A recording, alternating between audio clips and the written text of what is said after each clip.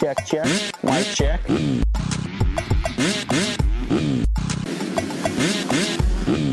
Fly racing.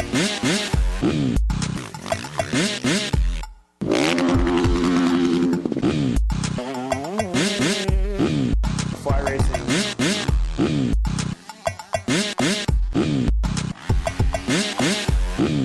Fly racing.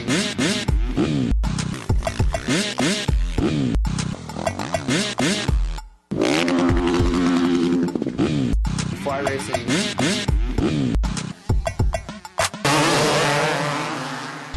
MX Network production. This is the Fly Moto 60 Show. Presented by Matthes Tires, 100% goggles, Decal Works, Get Data, and Vertex Piston. On PulpMX.com, taking your calls and looking ahead to the races with your host, Steve Matthes. Yeah, welcome everybody. The debut episode of the Fly Racing Moto 60 Show for 2024. Happy New Year. Hope you had a great Christmas, holidays, and New Year and all of that. We appreciate you listening and watching. We put this show on video last year on for the outdoors on YouTube, and it was a pretty big success. So we decided to do it again once we worked out the very difficult salary negotiations over around a golf, but we figured that out, and we're happy to have you back for another year watching and listening here on the Fly Racing Moto 60 Show, 702-586-7857 if you want to talk some Anaheim 1 this Saturday. A1, it's time. All the bullshit stops when the gate drops. Yeah. Hey, we're going to have a multi-time Supercross and Motocross champion, Zach Osborne, on the show all Supercross season. So every Thursday, Zacho's going to weigh in on the races, the topics off the sport, all of that. Love Zacho, love his opinion, very smart guy, and obviously did it at the highest level. So super stoked to have Zacho on all year long. Jason Thomas will join us as well. So happy to have him back on, and we'll rotate the second guest in and out, but Zacho will be a constant throughout the year. So thank you to Fly Racing for making this show happen. Check them out at your local dealer and motorsport.com as well. Really great guys at Fly Racing. The Formula S helmet is simply next level. It's got the Rheon technology. It's got a helmet with a brain, and you get the app. You download the app, all of that, and check it out, flyracing.com, Formula S helmet. And I'm not kidding when I say it could save your life, people. It really could. They've redesigned the BOA placement on some of their pants. They've changed some stretch panels on some of their pants, and without a doubt, 2024 Fly is much improved over last year, looks-wise and functionality and all of that. So thank you to the folks at Fly Racing. Plum Creek Funding, Get, Vertex, Decal Works, 100%, Maxis, all on board with us again for this year. Thank you to our partners. There's codes to save with 100%, Decal Works, Plum Creek Funding, Get, all of it. Lots of codes to save. So that's information is all under the pulpmxshow.com page under other partners. So we're looking forward to having those guys on here, giving some things away on this show as well. What we do, it's what we do. 100% goggles and a pair of Fly Racing FR5 boots as well to give away on the show. So really cool of those guys to do it. Taking your phone calls over there in the corner, holding things down. He's back for another year. Showing up first. He's going to bring it to a new level. Yeah, he told me for 2024. The Tits Jerry Tits, what's up? Thank you. Hello, Steven. I'm glad to be here. Thank you for having me back. Thanks for coming in all year long. All year. Yep. And the new guy comes to this show. He's back for Supercross, like we mentioned. He's working the video cameras, doing all the images that you see on YouTube and everything else. The Travis Marks. Marks Dog, what's up? Only here for the enormous salary that I have negotiated for myself. Yep. Why, Travis, why'd you ruin fantasy for everybody? I hate money. Yeah. I'm greedy. I hate money. I make bad business decisions, and that's all there is to it. Good enough. Yeah, I've been blaming everybody, blaming you to everybody. So that's fine. Hopefully that works out. That's pretty much how it goes. Yeah, exactly. All right, let's get Zach Osborne on the line. I want to thank the folks at Vertex, their premier choice for aftermarket pistons, gaskets, and complete engine rebuild kits for ATVs, UTVs, and dirt bikes. Manufactured in Italy, Vertex pistons are both cast and forged, while the gaskets are proudly made in the USA. They're a member of the All Balls Racing Group. And at allballsracinggroup.com, you can learn more about everything that those guys have. They go all in so you can ride all out. Vertex, precision equals performance. Thank you to Vertex for coming on board. And also, we do outside the industry sponsors on this show as well. PlumCreekFunding.com. Discount code Hashtag high ceilings. I do not endorse that code, but that is the code. If you're looking to purchase a home in 2024, the rates have dropped, and maybe now is the time. You're a first-time buyer or investor. If you have a vacation home like Mark's, Plum Creek Funding has programs that suit your needs. If you already own your house and you want to pull some cash out, contact Zach, 720-212-4685. Zach at plumcreekfunding.com, Z-A-C-H at plumcreekfunding.com. Thank you to Zach and Plum Creek Funding for coming back on the show as well. Appreciate that. All right, let's get to our guest here to talk Anaheim 1. We got some lines open still, 702-586-7857 if you want to call in and ask us a question or give us your thoughts on Anaheim 1. But when you come to Anaheim 1, you're coming in with, some of these guys are coming in with expectations to win, expectations to win a championship, win a race, finish on the podium, be a top 10 guy, all of that. And there are going to be some hearts broken. And certainly this guy knows the game of Supercross well. It is Zach Osborne. What's up, Zacho? What's up? I just want to start off by saying I am not Zach from Plum Creek Financing or whatever that was. Plum Creek Funding. Yeah, you are not. Plum Creek Funding, I am not. Yeah, thank you for that. Hey, buddy, thank you for doing the show all year. I'm stoked you agreed to it. I think our listeners are really going to benefit from your experience. You've won at every level. And, so it's super cool to have you, man. Thank you. Thank you for having me. I'm stoked about it. It's a cool opportunity for me to share my little bit of insight. And, I'm excited. Awesome. Cool. Hey, so you've been a guy now. Look, you've been a champion outdoors. I don't know if you ever came into Supercross being like, hey, I can win the championship, but you certainly came in to Supercross at your peak, 450 Supercross or 250s. So yeah, 250s you wanted to win a title, 450s.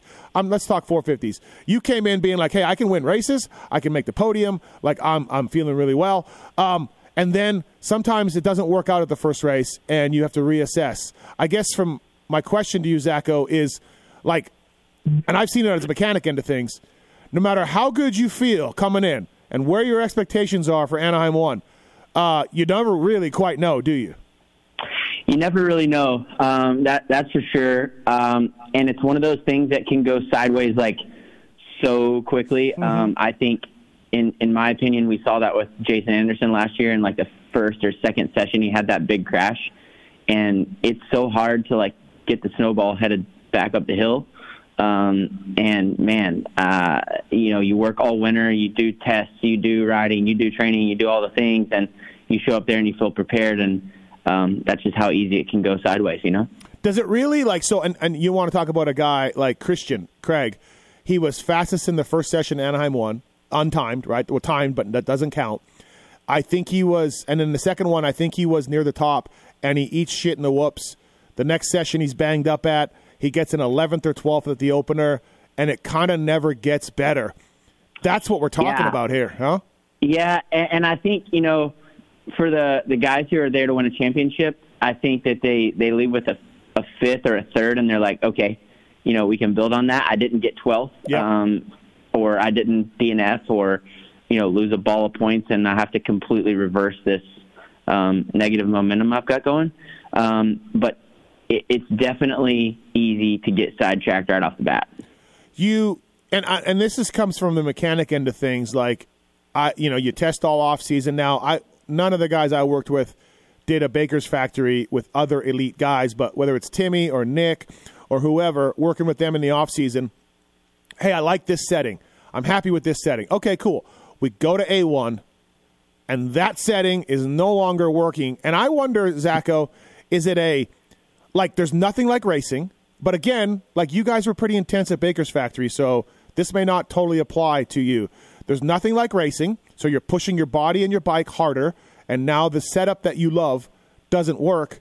Or is it a case of like, hey, man, this hard California dirt, I haven't quite had that, because a lot of the test tracks in California are red clay and a little different than Anaheim. So when it comes to a setup and being happy and changing, what's that like at the first round? Like, how hard is it to be like, no, stay the course. This is what I like. It's not me. It's the track. It's the first race. It's nerves, all of that.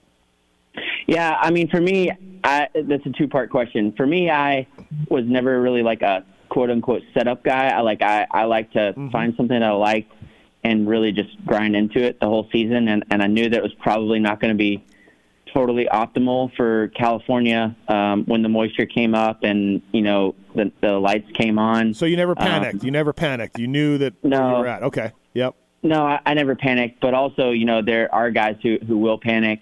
They've been riding East Coast dirt for the last 4 or 5 months, and their, test tracks are always a little bit more tacky than what Anaheim is after the moisture comes up. So, yeah, I mean, there's definitely going to be some freakouts, I would say, some guys who come in and completely have a different bike for whatever San Francisco is, whatever that looks like.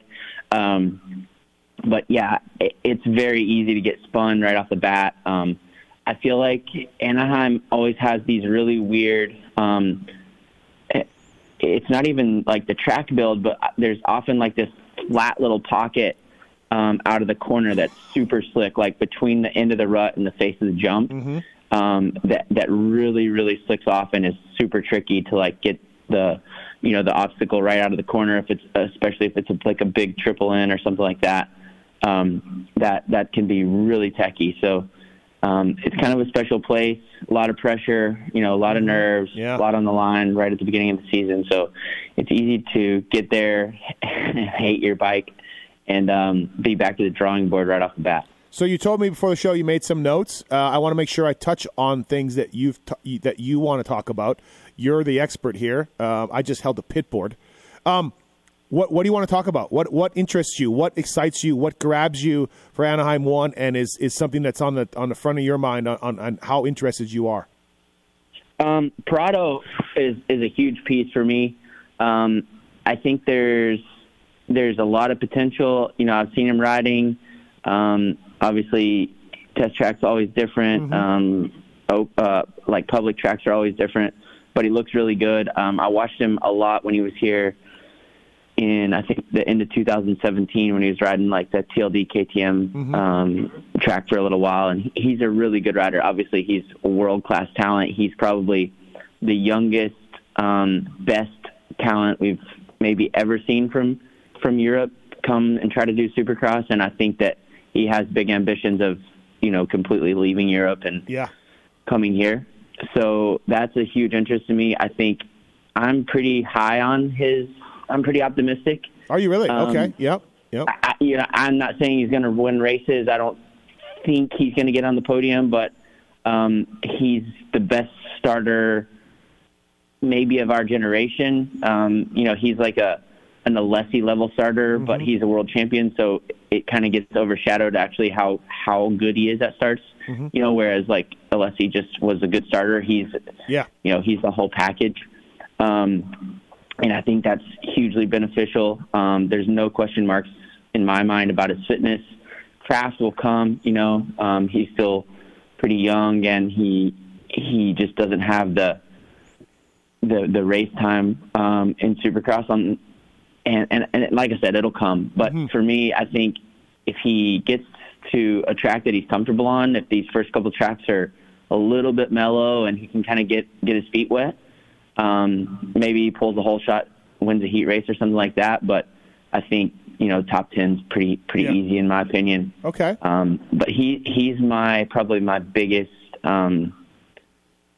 excitement for the weekend, I would say. It's interesting. We've had plenty of guys do that before. I mean, Kenny did it not in the 450 class. Everett's came over as a 450 rider, in the premier class. We've seen guys like that jump in at the beginning of the year, and it's interesting. And typically, Zacho, Anaheim 1 track's a little easier, which is a nice thing for Jorge to get into, Yeah, I mean, I think that it's typically easier. The only thing that could be is when it gets wet, like it has been this week, it can get super technical with, ruddy transitions and ruddy corners. Yep. But I think that it's pretty dry for the rest of the week, right? So I think he should have a pretty good racetrack, and I expect him to pull a whole shot and, run at the front, honestly. So you still have a lot of connections with the Austrian group. I don't think we've talked about this in our text. So I've heard from some people that would know that Chase Sexton, his off season's, it's been okay. It's not one of those things where he can't believe how good the bike is, and he's never been better, like typical U riders. It's been a bit of a rough go for him getting used to the KTM. Have you heard this, Zacho, and what's your thoughts? I have heard that. I don't know. I don't think that I don't know. I really have no idea. I definitely don't get the warm and fuzzies when I watch his interviews. Like, this is the sickest bike, you know, like right. Anytime as a rider, even a rider at your level, when you get a brand new bike, things sick, right? Like you're stoked to go riding, you got some new gear, like you're ready to rip. But, I don't know. I just haven't seen that from him, in the interviews and stuff I watched. Last year I did a little bit of training with Chase and was around him a little bit. And, man, I think what he had was really good, but I hope the best for him. I think he can get it turned around. There's, some smart people there. They should be able to make it happen. He's all world talent, so that'll always come no through. Doubt. Right, yeah. Zach Osborne here on the Fly Racing Moto 60 show. Thank you to the folks at Matthes Tires, by the way, for coming on board. Great tires, and Jace Kessler's running them. PRMX guys, Cade and those guys running Matthes Tires as well. Matthes.com for more information. Great mountain bike tires as well. And thanks to the guys at Matthes for coming on board with us. And Zacho did GNCC series, and Max is a big part of that series as well. So thank you to the folks at Matthes for coming on board. Zacho, you mentioned the nerves, you mentioned the setup, you mentioned nothing is like no practicing is like racing. So on the flip side, when you see Bam Bam win this race 3 times in a row, and Kenny is always an Anaheim 1 guy, what makes those guys able to ignore the noise and ignore the stuff going on and excel at the opening round? I think a little bit of it's just feeling, right? Like you get to a point where you're just really comfortable in a stadium. You get there and you're like, oh yeah, this is my spot. I think probably for both of those, well, for Barsha at least, I know Kenny has some tough history there, but I think, Kenny's kind of a gamer in my opinion. He really is like pretty clutch guy. So I think that's where it comes from for Kenny. Also, I never really felt that like A1 pressure, because for me, every race was so much pressure. Like I always felt so much nerves and so much on me. Like I didn't really differentiate. It wasn't really possible. We know about the throwing up. Yeah, we know about the throwing up. So for me, like I only had one A1 where I raced in the 450 class, and I was extremely unwell. But it just never really kind of like laid on me as much as other guys. Even when I raced Anaheim 1 in the lights class, I think I was on the podium 3 times there.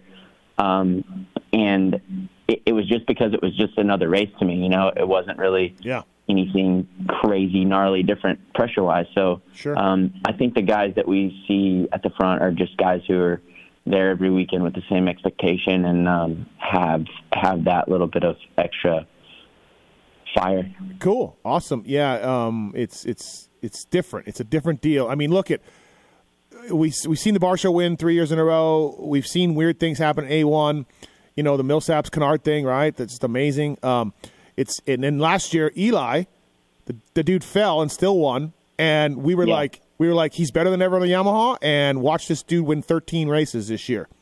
Yeah, I mean, I think Eli, in my opinion, it's between Eli and Kenny for Saturday night. Yeah. I think Kenny either wins or gets in the top 5. I don't know where he fits at right there, but I think he's definitely capable of winning. And I think Eli has the least change of anyone. That sounds strange from perspective that he's coming off, in my opinion, probably, well, I don't know, his shoulder thing was pretty bad, but one of the bigger injuries of his career. But at the same time, he's fresh. He doesn't have that load from outdoors and SMX, as far as training and all that stuff goes, stress.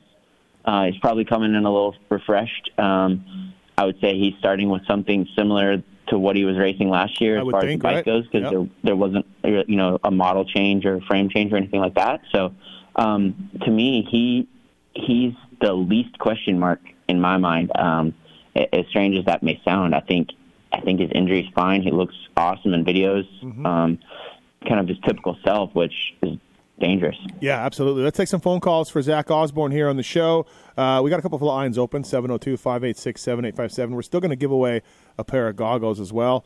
It is Brain, kicks off the 2024 year, and I can't think of a better guy to call us in.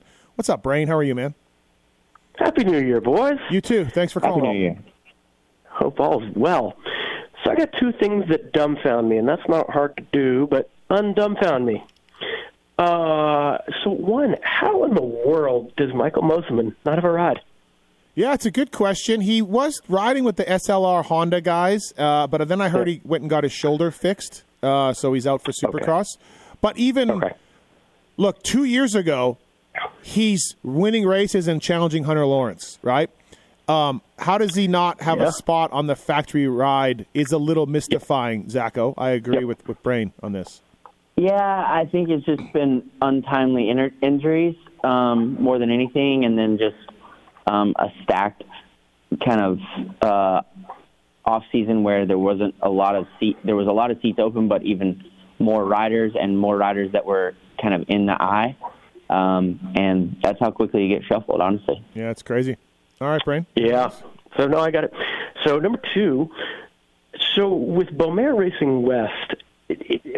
In the mind of KTM, are we talking about a kick in the butt to Vial, being like, hey, dude, what's going on here? Or do you think this is with Vial Racing East, or is this kind of a vote of confidence to Beaumare to be like, let's go, we believe in you? What do you think, Zacho? I don't know. I found it strange, to be honest. Beaumare trains with Davey Millsaps. They train in California. Vial trains in Florida. He had some small struggles in the whoops last year. East Coast whoops tend to be a little bit more mellow. Beaumare seems quite solid in the whoops. Davey was a great whoop rider. I'm sure he's prepared. So to me, it kind of made sense, but also, like, why not give your rookie guy an extra, it's only 3 weeks this year, 4 weeks, whatever. But why not give him a little bit of extra time? But I guess, their approach is maybe he's healthy, he's ready to go. Let's give him a shot. He raced some futures last year at Anaheim, so he knows it a little bit. Yeah, maybe that's it. Right. Yeah, you're just a little more comfy. Yeah. It was definitely when I saw that, I was like, okay. Yeah. I wonder what the thinking is. But those were my couple of reasons that I could come up with. Thanks, Brain. Thanks for the call, man. See you, boys. Thank you. Appreciate it. David's on 3. He wants to talk about Mookie. What's up, David? Okay, so you hear this Mookie flying at the test track story. Yep. So he used to fly through the whoops, but then he would crash. But so he slowed it down and he started making it through seasons. So is this new flying at the test track speed because he's going through the whoops wide open again? Good question. I don't know. I just know, Zacho, I heard from a few people that would know that work over there at your old place that Mookie is having a hell of an offseason. I don't know if you've heard that, Zacho. And the second question, I think David's onto something here. Where did Mookie and Christian's whoop speed go on the white bike? I don't know. I mean, Mookie always looks good in videos to me. Like, he always looks fast. He always looks spicy. He has this little, seat bounce thing that he does that generates speed, which is out of the ordinary, in my opinion. Normally, if you're seat bouncing, you're going super high, but he can, seat bounce and push through. It's strange, but that's super intricate details of what I'm looking for. But I definitely think he's fast. I think he has to find some consistency throughout the whole year. And as far as whoop speed goes, I don't really know. I mean, I think that they, hopefully they have it a little more figured out. All right. Thanks for the call, man. Appreciate it. Thank you. There is definitely something happened with whoops with those guys. There's no doubt. Let's go to David on 5 about Ferrandis. Go ahead, David. Hey, thanks for taking my call today. No problem. So, Zacho and Steve, if you could point at one thing, what's the one thing that will hold Ferrandis back on a Phoenix Honda compared to a factory bike? Because I know with 450, they can build power, and he's got Ziggy with suspension. Is it engine management? What would be the one thing that would hold him back the most? Honestly, to me, just having the people around you that are super smart and are the best of the best, whether it's electronics, whether it's chassis, suspension, all of that. Yeah. The bike's probably not as light as it can be. I doubt he has transmission stuff in there. All of that little tiny stuff that Zach knows about factory bikes is going to hold him back. But there is the caveat that if you're happy and you don't know what you don't know, and you're just happy with your bike, then you can crush it. What do you think, Zacho? Yeah, I was going to say the exact same thing with the first part of your answer. Like that synergy of just a bunch of people pulling in the same direction is hard to stop. I do think he has a good bike, though. I know Factory Connection really has their stuff together right now, having experienced it the last 2 years, and still currently. I don't think he's any worse on a Phoenix Honda, to be honest, than he was last year. Okay. I'm skeptical. I don't know. He never seemed to gel there at Star for whatever reason. I mean, sure. It is what it is. Everybody has their own things, but like you also said, Steve, like if you're happy, who cares? It is what it is. Placebo takes over. Yeah, I agree totally. David, do you want a pair of goggles or a set of Fly Racing FR5 boots? Actually, I can't ride anymore, so okay. I'll pass those. Somebody can use them. Very nice of you. Thanks for calling. Thank you. Hey, thanks a lot. We'll see you Saturday, huh? Sounds good, man. Thank you. Appreciate it. All right, Hunter Lawrence question from Charles. Charles, go ahead with your Hunter Lawrence take. So I think Hunter Lawrence is Ivan Tedesco. You look at career length in the class. I even looked a little further. Their birthdays are both in August. They both came into the premier class at 24, almost 25 years old. They both came up through about 3 teams when you look at Hunter on Suzuki in Europe, Tedesco on Plano, then Yamaha Troy, Hunter on Factory Connection. Oh, we lost you. Yeah. Then Tedesco. Are you there? Yeah, you're back. Then Tedesco gets to Pro Circuit, arguably, the best team at the time. Hunter gets to Factory Honda, which seems to really have that 250 working well, and then wins titles. Also, if you look at it, they both have brothers they race with. They both raced against kind of uber-talented phenoms. Hunter racing his brother Jet, and Ivan racing Bubba. And then going into the 450 class in a pretty stacked 450 class when you look at Ivan, who he had to go race against, and Hunter, who he has to go race against. Yeah, not a bad comparison. Zacho, thanks for the call. Thanks, man. Thanks, Charles. No problem. Zacho, I brought your name up into this when we talked about Hunter Lawrence. Like, wherever you stand on Hunter Lawrence, he's a little like yourself. He's a little like Tedesco. He's a little like AP. He's a older guy that broke through and won double championships and is jumping to the 450 class. Now, there's nothing wrong with your career or Aaron Pleasanger's career or Ivan Tedesco's career. You won one 450 Supercross. Tedesco never won one. AP has not won one, although he was a half a lap away. And those are careers that 99% of the dirt bike racing world would take. However, they are not, title-winning careers. And I'm not to shit on you, Zach, on your first show, by the way. No, not at all. But so my thinking of Hunter Lawrence, Zach, is what's different from Hunter to the guys I just named, including yourself? Hunter's a lot wiser, a lot younger than I was, right? Like, yep. I don't know, how old is he? 24, 25? 24. Yep. I wish I was 24 going into the 450 class. It would have changed. I feel like it would have changed a lot for me, but that was just the progression I was on. Sure. I think, I guess I never really realized Ivan was as young as he was when he went to the 450 class, which, I'm sorry, I don't remember his name, but he made a great comparison there with that, with his pace. I mean, but I think the ceiling's pretty high for Hunter. I think he's really smart. He's a savvy racer. And I think he has a little longer future than I did, or Ivan did, or whoever AP. You wanted. Well, or AP. Like AP's now that double 250 champion at 24 years old or whatever AP was. He's right around there. And again, 99% of people would take Aaron Pleasanger's career, but I don't see him winning a championship anytime soon, right? Right.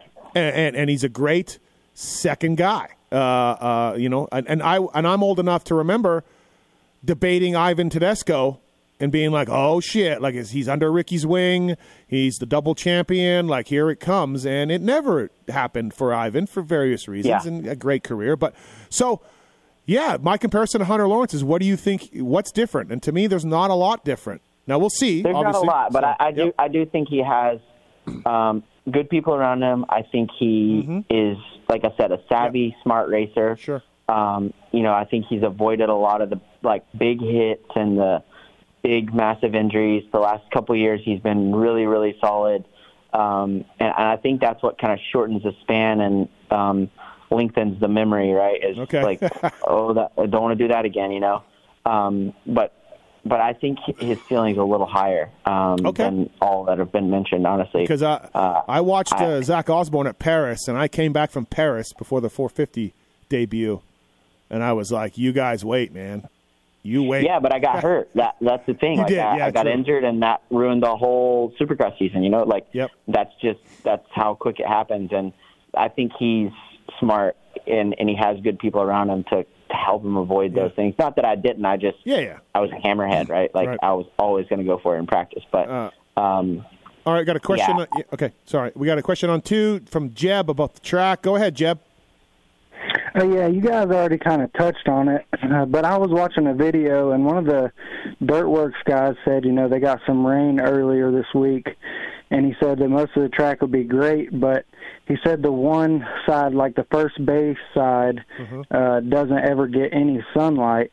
So how much do you think that could kind of throw the guys for a loop with it being one section on bike setup? And is it enough to maybe some of these guys that are chasing the bike, maybe Chase Sexton, Cooper Webb, how much could that affect their main event on Saturday night? Great question, Jeb. We'll let you go, but before we do put you on hold, do you want a pair of goggles or boots?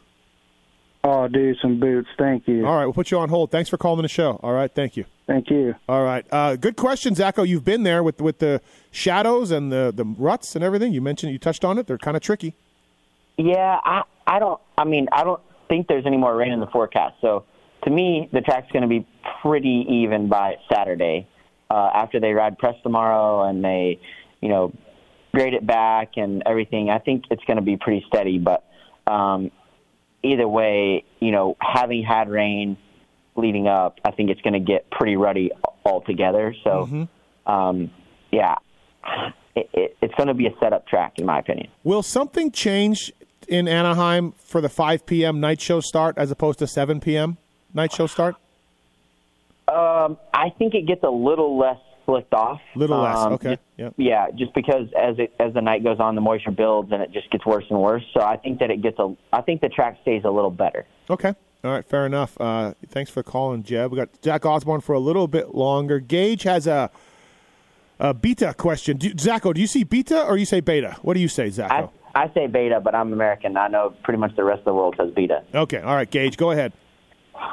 Yes, I heard Nichols is actually going to be out and going to be missing the first few rounds with a rotator cuff issue. Looks like John Short's going to be taking a fill-in position. Yeah, that's pretty cool. Good for John. Yeah.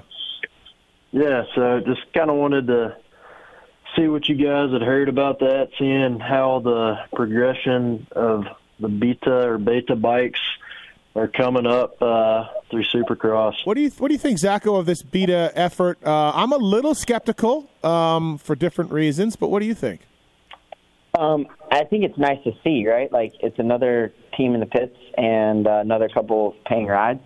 The bike looks good in pictures. The only riding I've seen is like videos of Benny, and it looks good, under him. So I think definitely it's going to be a lot of learning, a lot of different things that they figure out about the bike that they've never seen before. Here's the point. Sorry to interrupt you, Zacho. I do that a lot on the show, so you'll get used to it. It's okay. Here's what I'm worried about, Zacho, and I said this on a recent show. So you have beta. It's not, obviously in Europe it's Ben Watson. It's a full beta effort, right? It's a full factory bike. From what I understand, they have some help from those guys, but not, it's not a full factory over here. It's the importer running this effort, with beta. And I need to go over there for Anaheim 1 and see what's up. But, where is Bones Bacon? Where is a Larry Brooks? Where is a Theo Lockwood?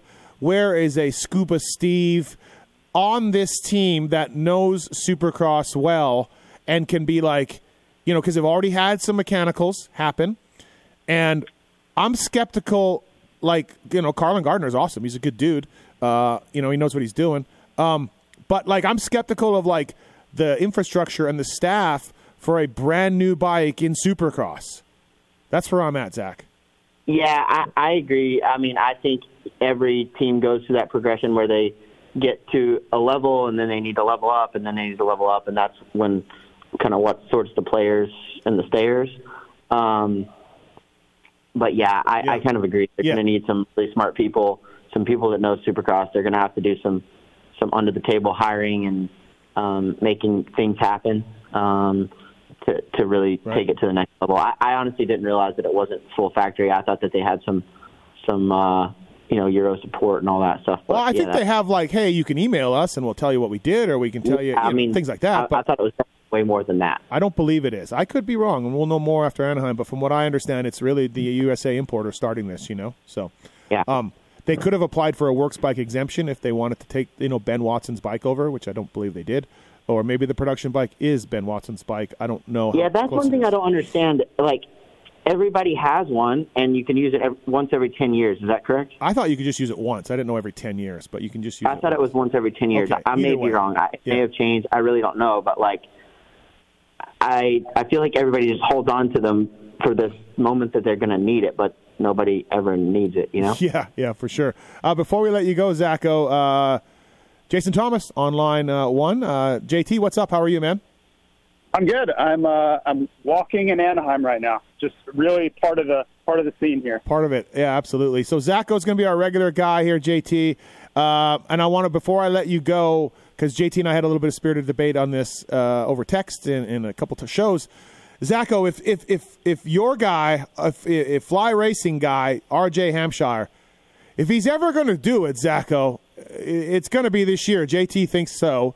And where are you at? Yeah, I'm always positive on RJ. Honestly, I think he is more than capable. I don't think there's ever been any question of that. It seems like the older he gets, the wiser he gets. Honestly, and I think he's in a good spot. He's the one guy that's really positive on the bike. I think like the current model. Mm-hmm. And it's his time. If he's going to make it happen, he's got to make it happen. Last year he was kind of battling the impossible with Jet, and he had that one big mistake at the Triple Crown in Anaheim that cost him massively. But he, in hindsight, he wasn't going to beat Jet anyways. Mm-hmm. But I think that looking at the field, he's got an extremely good chance at it. It's kind of where JT's at, I think. That's exactly what he's saying it. So I'm a little more skeptical, but, yeah, we'll see. All right, Zacho, before we let you go. Wait, why are you more skeptical? Give me some. Just because, if that race at Anaheim 2, if it wasn't a Triple Crown, he DNFs, right? So he still made the big, massive mistake, and then he jumped into Phil in the third race of that Triple Crown and also grenaded himself. So I just look at RJ is going to have a moment or two where he does that. Steve, the one thing I would add there, even if he did DNF that race, he still gets second in the series. Yeah, so yeah, that didn't really change much as far as the points went. He wasn't going to beat Jet, A, and B, the big mistake happened, so it wasn't going to happen. It was over anyway. So given the DNF, he's still the second guy behind Jet in that series. Okay, well, and things change when the spotlight's on you as the favorite. They do. I'm just saying, you keep hanging on that A2 thing, but in the end, the way it went, it didn't matter. Yeah, but you can't win a you can because it's been done, but it's very hard to win a championship with a DNF. I get it. I'm just saying the way it played out, as consistent as he was at every other race, he could have. It would have. It would have played out that way. Now this year's a new year, different guys. Shimoda's there, Kitchen's there. I get it, but it would have last year. All right, Zacho, we'll let you go. Great debut part, but we're not going to let you go without putting you on the hot seat here. 2 questions. Who's your winner? Anaheim 1, both classes. I'm going to go Eli and Shimoda. Okay, fair enough. And then lots of buzz around you, Zacho, like Club MX buzz, CDR buzz, MX 101 buzz. A lot of buzz around you, Zacho. What are we doing? There's a lot of buzz. Currently, I'm sitting in my garage talking to you. So I'll have more updates in the next month or so, I guess. Okay, fair enough. Let us know what the buzz is as we go. Okay. Okay, thanks, buddy. Great job. Thanks, guys. Have a good one. See ya. That's Zach Osborne, everybody. A lot of buzz, JT, with Zacho. Yeah, but I don't ever know what the buzz is about. Like, is he racing? Is he racing in the woods? Is he going to race, flat track? Yeah. Is he going to Canada? Is he going to Australia? Is he racing Manjimup? Yeah, no. I never know what he's doing. I think he's a lot of buzz. He's confused. It's a lot of confusing buzz. That's a better word. That's a better word. All right, Jason Thomas here on the Fly Racing Moto 60 show. Thank you to folks at Fly Racing. Love the new sets of stuff 2024. Done a really good job on that. Moved the BOA to a little better spot. Added some stretchy panels. I love the kinetic mesh for the Fly Racing. It's my favorite set of gear. Although I wore it yesterday riding, and it was great, but it was too cold. It was really chilly here. I made a bad choice in gear selection to go riding because I froze. So remember, folks. That's always our fear when we typically launch that stuff in Daytona, and we're always terrified of cold stuff. Yeah. Just be careful. It's so cool, it's so vented that if it is chilly outside, you may not enjoy yourself. Thank you, the folks at Decal Works, by the way. Pulpamex 24 is the code to save. Number one for many reasons. Decal Works' mission is to cater to those who want to and love to ride, and upholding the true definition of quality, service, and knowledge. DecalMX.com. These guys are great for number plate background stickers, all of that. Use the code to save. Thank you to the folks at Decal Works. All right, JT. So track is rather simple, right? You've seen it. You looked at it. Yep. And that's a common Anaheim 1 thing. Not a couple years. I think a couple years ago it was. It has been. Yeah, not every time. Sometimes they surprise us and hit us with a brutal one. But more times than not, they kind of go easy on A1. Yeah. So this one.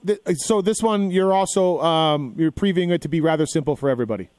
Yeah. There could be some variables. Like there's one rhythm section that has some bigger options, but you don't have to go huge, right? So if you wanted to keep it chill, you totally could. You don't have to go crazy in that section. And then the other thing that could really throw a wrench in is if they just went all to the wall in the whoops, right? If they really just stepped out and made the whoops super gnarly, that would raise the level of difficulty. But on the surface, on paper, that's kind of all we have to go off of leading up to it. It is pretty basic. Yeah, that which is I think is fine and it's great, and we'll learn more as we go on. But let's get these guys. Nerves are high. Set up, all that stuff. Yeah, give them an easy track. I'm fine with it. I'm not here to there's sometimes, like we've talked about many times, you walk into round 13 and it's a football stadium and it's a totally uninspired layout, right? And you're just like, okay, well, here's what they're going to do all day long. And it happens. But I'm fine for Anaheim 1 being that way. Absolutely. So who do you think it favors when it's like that? I think it favors a guy that can keep it together. And get a good start and not freak out. Like just, if I was a coach of a guy and I saw a track like that and there was no visible way, like, I'm not going to do this quad, let's say, or whatever it is that you're talking about in this rhythm. I'm telling my guy, dude, literally just do 20 minutes at the same pace, jump the same things. Don't worry about that quad. Never even think about it and work on your start. There you go. Stay away from the carnage. I think it kind of leans towards the good starters. And then the guys that are in really good shape, because when the track's easy like that, it's going to be super high intensity the whole time, right? There's just going to be nothing to separate, so they're just going to be full send all the time and not really having to check up anywhere. So I don't know who to point to in that scenario, but that's kind of what I think. Well, Zacho, before you got on, Zacho was very big on Prado and because of the starts I mean it's going to help, but I don't know. Like if you're telling me that Prado's going to come in and be like third. I don't see that. No, he didn't say that. He just said it would set him up. It would set him up. It's going to set him up nicely. No question about it. Just 21 minutes is a long time, and I think he's going to be nervous. And there's just a whole acclimation period he's going to have to go through. So I think as long as he just gets good starts, gets a decent result, and keeps it moving, that's success. 5 p.m. night show start. Wine me, dine me, 69 me, all the fireworks, all of that. You're on record for this. I want to be wined and dined, and I'll just say it, 69. Mm-hmm. So where are you at with this 5 p.m. night show start? You know what? If we were later in the year, I would have a really tough time with it. Okay. But knowing that sunset is at 4:58 p.m., I think we're going to be okay. Okay. So is it going to be pitch black? Right. Maybe not. Yeah. But I think we're going to have enough of that atmosphere to satisfy my needs. Yeah, okay, fair enough. Good. I'm glad to know that. I didn't know where you stood on that. Possible. We touched on this on the and we see your calls, everybody. We're going to get to them. Thank you for calling. We touched on this on the Pulp Show. There's a new rule. Davey wrote about it maybe 2 months ago. 22nd place in the main event gets 0 points. I didn't know that. Yeah, okay. they changed this. Okay. I'm in a group of privateers. I'm in a group text on the privateers, and like these savages just go on and on about everything. Right? I don't like it. I think I'm going to be with them. Yeah, they're like saying it's $300 more bucks than the 5th place in the LCQ. Yep. And it's no points, and like it's not doing 20 minutes possible, carnage. Like why? Well, Yeah, I don't care. The money to me is whatever. I know as a privateer it's not whatever, but in my argument it's whatever. That's not for me to worry about. But it is such an accomplishment for many of these guys to qualify. You can see how excited they are. They're fist pumping and high-fiving if they make it. Like, that's a big deal. And for them to accomplish that and not get a point if they happen to be 22nd, I just don't I don't feel right about that. I don't think someone has to get 22nd. Like, if you're purely doing it to punish like a factory guy or superstar that DNFs, okay, but you're going to end up punishing the privateer more times than not, and I don't think that's really appropriate. Yeah, and it's just based on the, they obviously have the 25-22. They went back to that, and they didn't want to give. Go one. They didn't want to do that, and I'm just like, who cares? Give them one, right? Yeah, I'm with you. And now outdoors, 21st gets a point. Oh, really? Yes. So no longer 21st is 0 points. What are we? Is this just anarchy? I don't know, man. I didn't know. I thought you knew this. Nobody gives a shit about the rules. I didn't know you knew. I didn't know you didn't know this. So I was bringing it up like, okay, yes. So stay tuned on Monday night. I may just lose my mind on the race call tomorrow night about this.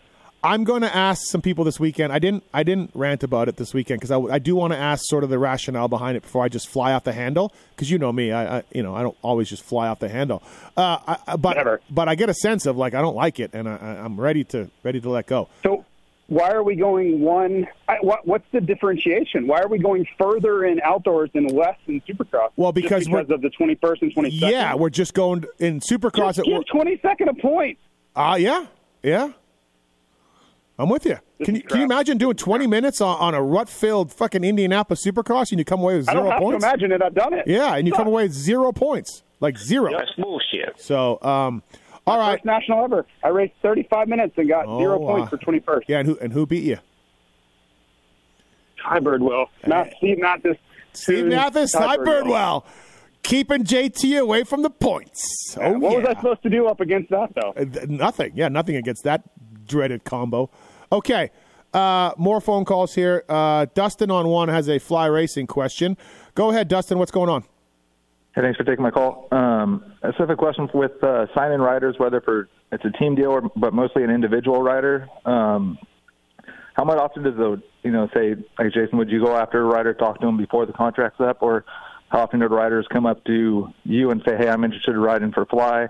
And then say even someone that doesn't race, I know you guys just signed Jeremy Stenberg. I know he's got a huge, online presence, but, I know that's nowadays seems like almost just as more profitable as, say, race results. I was just curious how that difference in that is. Yeah, it just really depends on who the rider is. For instance, like we really tried hard to sign Aaron Plessinger this year. That was my number one goal. It was the guy I had circled. So I started that conversation pretty early just because I wanted to let it be known that we were very interested in having him represent our brand. The more high-profile guy, the earlier you better start because you just have to assume that everybody wants him, and most notably, his current employer wants him. So, it's a little bit of a delicate balance. You kind of say, hey, we're very, very interested in having that conversation when and if it's appropriate. If you're interested, great. We'd love to talk to you. And then it just, unfortunately, it kind of dwindles from there. Like the privateer guys and the riders that are just looking for product are pretty late. I think we do a pretty good job of retaining our riders pretty early, just because, you're good. We love to have you. Thanks for being a part of this. But for newer riders, you'll get a lot of last minute guys that are looking for help or looking for support, and we try to do our best to facilitate those. But it's just like anything else. The more important ones start earlier. All right, there you go, Dustin. Thanks, man. Thank you. And also, too, speaking of that, I've re-upped with Fly for 2024, obviously. Intense, heated negotiations. But we got it done. My deal was up at the end of 23, and we're back on with Fly and WPS. So thanks, JT. Heavy negotiations there. Heavy. All right, Matt's on 3. Matt, what's up, man? Hey, scrolling across Instagram, and I catch this clown. His name is Main Event Moto, spouting off a bunch of stuff for like A1. What's your thoughts on this guy? Short guy, arena cross champion, regional arena cross champion. I think so. Yeah. Yeah. I don't know, but he is coming in on Monday for the Pulp Show. So. Yeah, looking forward to that. We'll talk then. Okay. Thanks, Matt. Okay. Appreciate it. Thank you. Sean's on 2. What's up, Sean? Hey, guys. So A1's around the corner, and we have Hero Dirt here in SoCal. What will it take to get you to bring your mountain bike and come ride Laguna and all the trails that are out here in SoCal? Yeah, I've ridden some of those. I've ridden some stuff all by Oakley and off of the PCH. I've done some of that stuff. I rode one up by Hollywood, Pasadena, all that. So I've had some great times up there. But Sean, yeah, no plans to do that. Oh, okay. You know? I know Troy Lee puts on a ride a couple times a year, I figured that you would be interested in doing that kind of stuff too. I would, but I like coming back home and getting in and out, So that's kind of how I roll. But listen, Sean, maybe someday. But we do have a set of 100% goggles if you want. No, it's okay. I'm an Oakley guy. All right. Sounds good. Thanks, buddy. Thanks for calling. Thanks for listening. Thank you, guys. Appreciate it. All right, thanks to the folks at Get and Athena. You want to talk about ECUs on the factory Honda team? Yeah, Get supplies that. The data loggers, the ECUs, all of that, the launch control as well. So thanks to the folks at Get and Athena. Two-stroke stuff is absolutely doing a great job for those guys. And so the EFI two-stroke bikes need a CDI, and Get guys have that for you. So email us using the contact form on pulpmx.com. We'll pass it on to the folks at Get and Athena and get you a deal. And, of course, Fly Racing. FR5 boots today, JT. Great job on that one. That's a real good prize we gave away, so thank you to that. It's a mid-level boot. Started off big. We did do that. So thank you to those guys, Fly Racing, for coming on board with us. JT, the one wild card, kind of 450-wise, that we've talked a lot about, all the championship guys, and then Hunter Lawrence is getting a lot of buzz, and Jorge Prado's getting a lot of buzz. Those are interesting guys for the season. And as amazing as it sounds, JT, Adam Cianciarulo is kind of real low-key for everybody, I feel like, in my group texts, on social media. And, this is a race I don't know if he led last year. He might have led a lap or two, but he was right up front for a while before fading back with what turned out to be a consistent arm problem. But, yeah, for the first time in Adam Cianciarulo's career, JT, there's not much buzz. No, and I think it's fair. There's really been no resolution with the arm thing, right? And if he had gone in and done something in October and be like, man, no, I'm good. Like, my arms are fixed. I'm kind of back. I would think there would be more hype. But knowing that there hasn't been much change there and he's going to still be fighting the same thing, then I think you just have to lump him in with the pack. And that doesn't mean he can't have good weekends here and there, but it just sounds like he's still going to be fighting the same situation as he did before, which makes me think we're going to see the same things that we did before. Okay. I got a sense that it's a little better. You didn't get that sense? Not really, just because there was no, like pure fix. Typically things don't get better unless you do something to make them better. Like, it didn't sound like it healed or anything like that. So I would love for that to be the case. Like, I'm here for it if he's good to go.